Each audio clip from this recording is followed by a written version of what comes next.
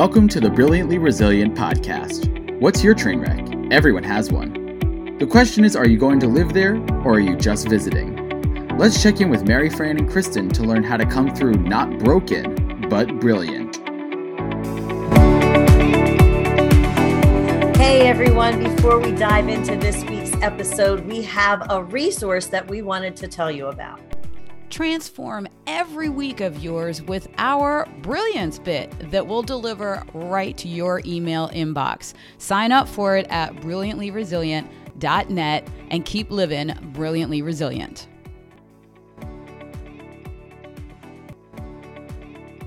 Hey everybody, welcome to another episode of Brilliantly Resilient live in a new season. And if you're like me and Mary Fran, in a new year. We always look at the fall as the kickoff to the year. I guess raising kids, going to school for 8 gajillion years, being teachers, all of the things. And I just love fall. I was actually just at the farm asking where the pumpkins are. I'm a little over anticipating fall. They were like, give it a few weeks, Kristen, give it a few weeks. But we are in a new season. And here in Bucks County, Pennsylvania, just outside of Philadelphia, where me and Mary Fran are recording from and live, it is a glorious season in our town to be here in fall. So we are excited.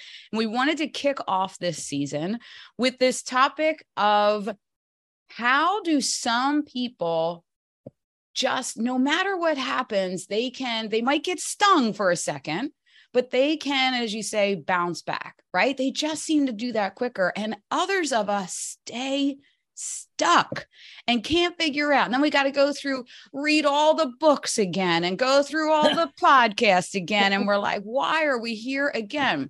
So we're going to dive into that today on a little short episode to kick off your year well. Yeah, we are. Your reference to being stung is very appropriate because this is also the season of yellow jackets in the fall around here, and they're everywhere.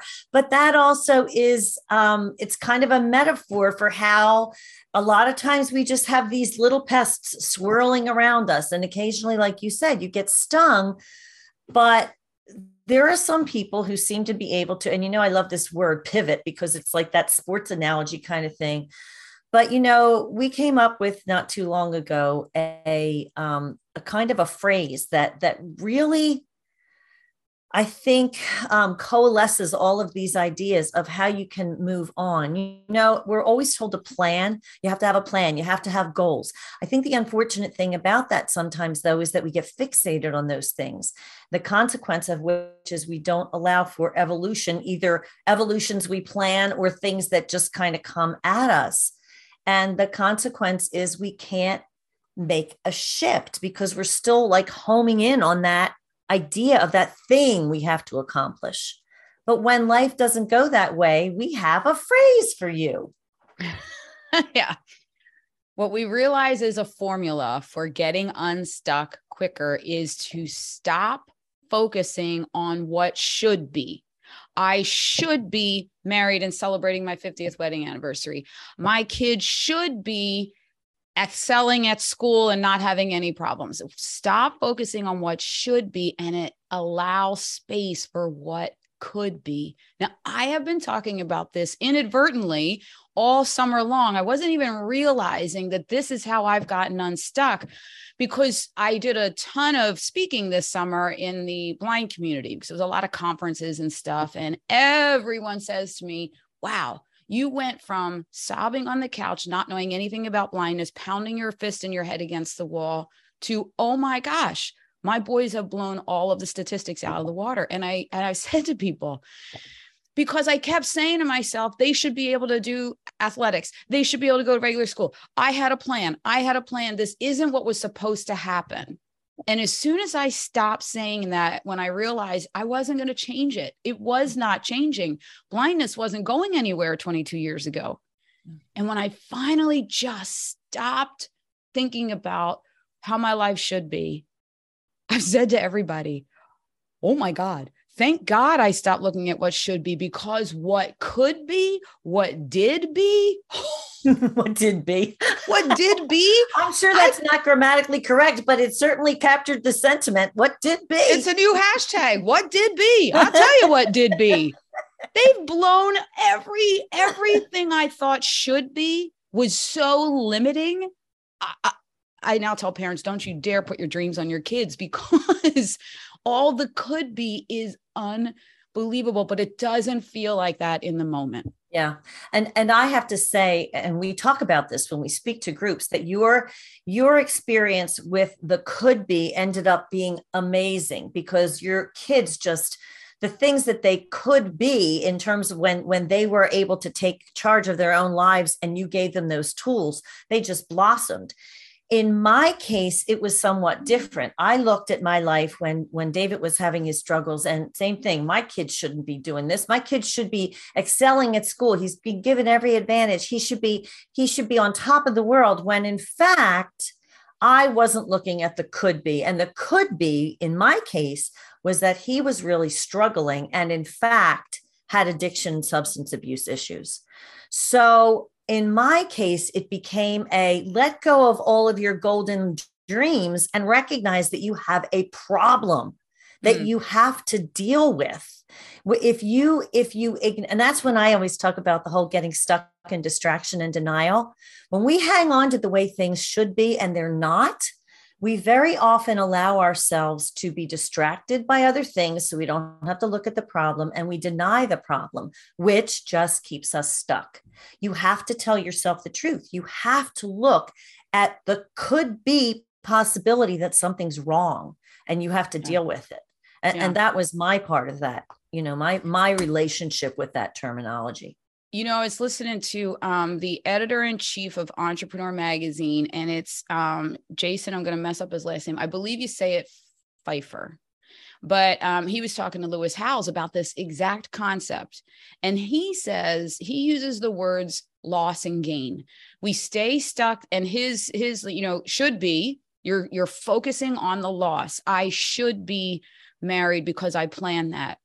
I should be higher in my position in the company because I've been here longer. All those should be's, you're looking at the loss, what you're losing or what you perceive to be losing, opportunity, money, whatever, instead of looking at the gain, even the possible gain. Now it might be extremely hard to think, wow, how do you look at 2 diagnoses of blindness standing in front of you at these 2 little babies and think, how could there be a gain?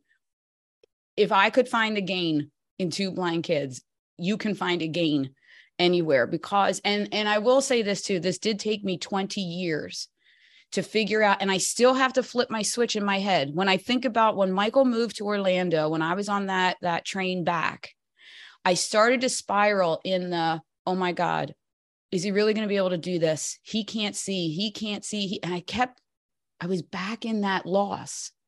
And then I thought, you know what?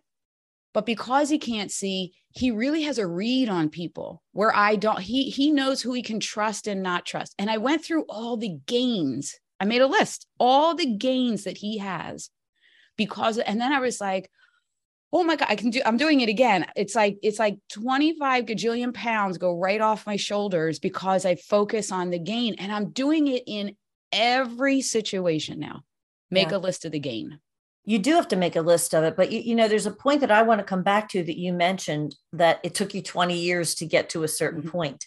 This is, as everything is that we talk about, this is a process. This is something that you have to ingrain in yourself over and over and over again. And then, to go back to my experience, there's no real gain in addiction. However, never losing sight of the fact that you want some things for your kids, you want goals, or you want to achieve, or whatever. You might have to let these specifics and the particulars of it go. But in my case, then it became a matter of, all right, we have to work through this to get to whatever the gain is going to be. And for us, Dave jokes about it. Now in hindsight, we can chuckle, but at the time, it certainly was nothing to laugh about. But my son has done extraordinary work with people. And I've been able to do extraordinary work with people who have had substance and addiction issues and all of that. But you have to, once again, face the problem, work your way through it. And with the benefit of hindsight, when you get that pullback time, as you said, you pull back and you look at all of the gains that you've gotten up to this point, and then you build on that. So that becomes the kind of thing, the gain might not be immediately visible to you. And I think that's the point that I'm trying to make. You can't always see it, but you have to trust and know that if you work through the challenge, there is a gain on the other side. It's there. And as you said, the challenge isn't going away. So you might as well work through it and see what the gain's going to be on the other side. Yeah. And, to that point, I did not sit around for 20 years. Right. Once the switch was flipped in my miracle moment and I stopped focusing on the loss and was open to I wasn't even thinking gain. I was thinking survival. I just said in an interview last week with somebody, people say to me, wow, you're a really great mom. And I guess blindness, the impact is you became a great mom. And I said, no, blindness made me a mom. And I was joking that if that hadn't happened, I was on track to be my children's cruise director. I was going to plan everything, get all their clothes lined up, all their goals, tell them what their goals were. I mean, I legit was going to be that cruise director mom. And I had wanted to be a great mom my whole life. And it wasn't necessarily blindness. It was the sucker punch to my plans that blindness gifted me with. And sitting in that loss or perceived loss for a while, that I realized, whoa, being a mom is not being the cruise director. It's looking at your kid, figuring out what they need, and being their guide and letting them be the hero. It did that shift for me. It gave me the gain back in 22 years ago. That was the gain that I got instantaneously. Did I notice it right away? No, I was just, blow drying my hair, trying to make it through every day. But to your point, there are gains that are happening and you probably aren't going to notice them, or it won't feel like it. But if you look at this through the Brilliantly Resilient lens, as opposed to the lens that you've been using, when you look through the Brilliantly Resilient lens, you see it, even if it's a little slight window opening, the opportunity for a gain and some of them are horrible messes, but there is an opportunity in there for something. Yeah. And we have to let go what we think the gains should be, again, coming back to that phrase, and allow for what the gains could be. And the gains could be in areas that we never thought of, never expected, never even wanted. I mean, quite frankly, but when you have challenges, we say this too all the time, it takes you back to a baseline. It takes you back to your most basic self about who you are, where you think you're going. All of those things change when you have those kinds of challenges. And that is the moment when you make that decision. You say, first of all, I'm just visiting this. This will change in some way. And I am going to let go, because you really don't have a choice. You have to let go of what should be, because clearly something has happened to change that. So, but if you make that conscious decision and then you start to act with intention towards, okay, I'm here, I have to figure out how to, I don't want to say make the best of a bad situation, because that's just a ridiculous. I mean, if it sucks, but you have to figure out how to productively move forward, even if you don't know where forward is going to end up. You don't want to stay in that place, in that pit, as you've called it eloquently many times, in the pit. So you have to make those decisions. And once you do, it's like a switch flips in your brain. It's like, okay, the brain goes, all right, we're not sitting here anymore. We've shifted. We're going here. And you start to subconsciously, it percolates and makes those choices available to you that you probably wouldn't even have seen had you stayed in that other place mentally. Yeah. And I think that it bears mentioning that if you're listening to this right now and it is a massive blow, a massive blow. It's going to be extraordinarily hard to look through any other lens than loss. And that is when you really you need to raise your hand and find somebody that you can talk to and unload and help unpack and help get out of the, make that action step to be just visiting. But there are times when, especially if it's a health crisis, a death in the family, if it's something big like that, grab a hold of somebody else's hand and have them help you through it. Yeah. And give yourself the grace to just get through it. That whole idea of being that 15-minute master. I mean, that came up for us when we were trying to get through addiction. I mean, that road is endless from what you can see, at least at the beginning of it. And you just have no frame of reference. I mean, if you don't know, you're plunged into this place. So allow yourself the grace to just survive. Sometimes that's the best that you get.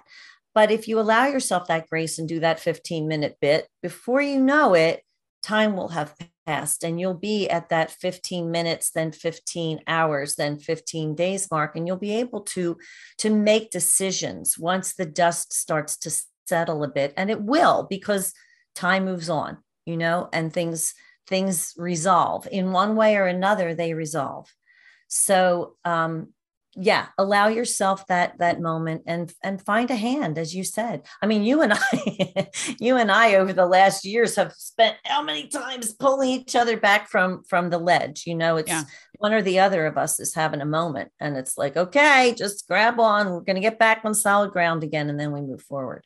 And we've come off the stage at speeches and there's people that are on the ledge and come up and we have to pull them back. I mean, it is a human thing. Some things are just too hard in the beginning, in the moment. You got to grab somebody's hand and that's the way to, and then you can blame them if you don't feel better. Just kidding.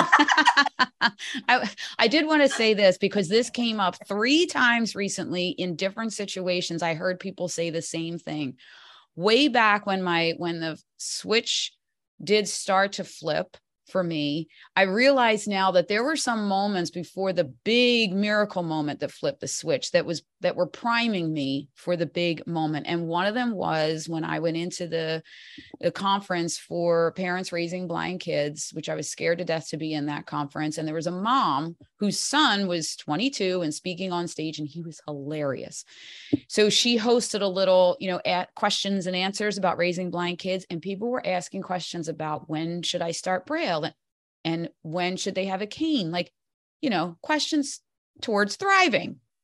And then there was me still like, I had waterproof mascara and all kinds of stuff. I was still crying. And my question for her was, when did you stop crying every day? That's all I wanted to know at that point. I just couldn't handle it anymore. I just was crying every day. And I couldn't see a way out of that. And she said to me, she got laser focused on me across the room. And she said, oh, I was there too.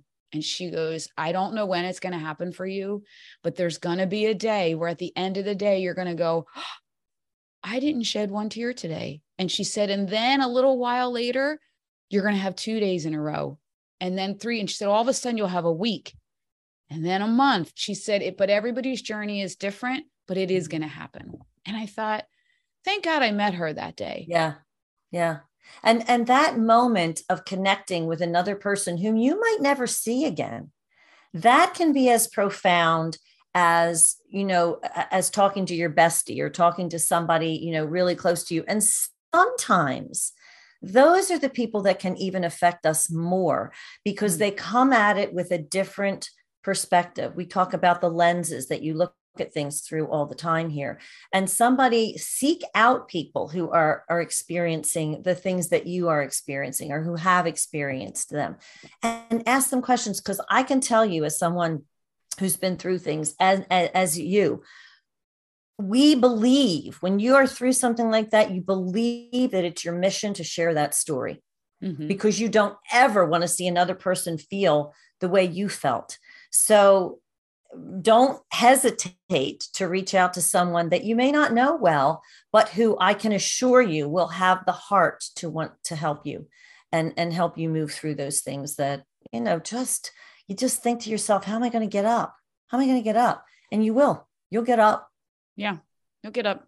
And everybody's journey is different. So don't be beating yourself up that your next door neighbor's doing cartwheels out in the backyard and she's single too for 957,000 years, whatever. Everybody's journey is different. Find a little slingshot and just poke her in the butt because she probably just needs it. Oh, this has been a good one. Listen, I'm thinking about all of our listeners, especially the ones that we hear from and are active in our community. And I'm sure that there's a lot of heads nodding about this, focusing on what could be instead of staying stuck in what should be. Do me a favor, do yourself and your friends a favor, and share this in your social media platforms. Share this in if you're in groups on Facebook and Instagram and whatnot. There are people in your tribe that need this one little brilliance bit this week about stop focusing on the loss and start looking for the gains. So share it with somebody. Yep. And keep tuned for this season. We got some really cool people that we are bringing you. We seem to be up to a lot of stuff all the time, and it's all good because we get to share this idea of being brilliantly resilient, which Kristen and I have just totally embraced as the best way we have found to move forward in literally every situation, professionally, personally, whatever. So tune in as we move forward in this new season and hear more about looking through the brilliantly resilient lens. We'll see y'all next time. Thanks for tuning in. Thanks for tuning in to the Brilliantly Resilient podcast. Join our Facebook group and follow us on YouTube to be inspired with tools to reset, rise, and reveal your brilliance.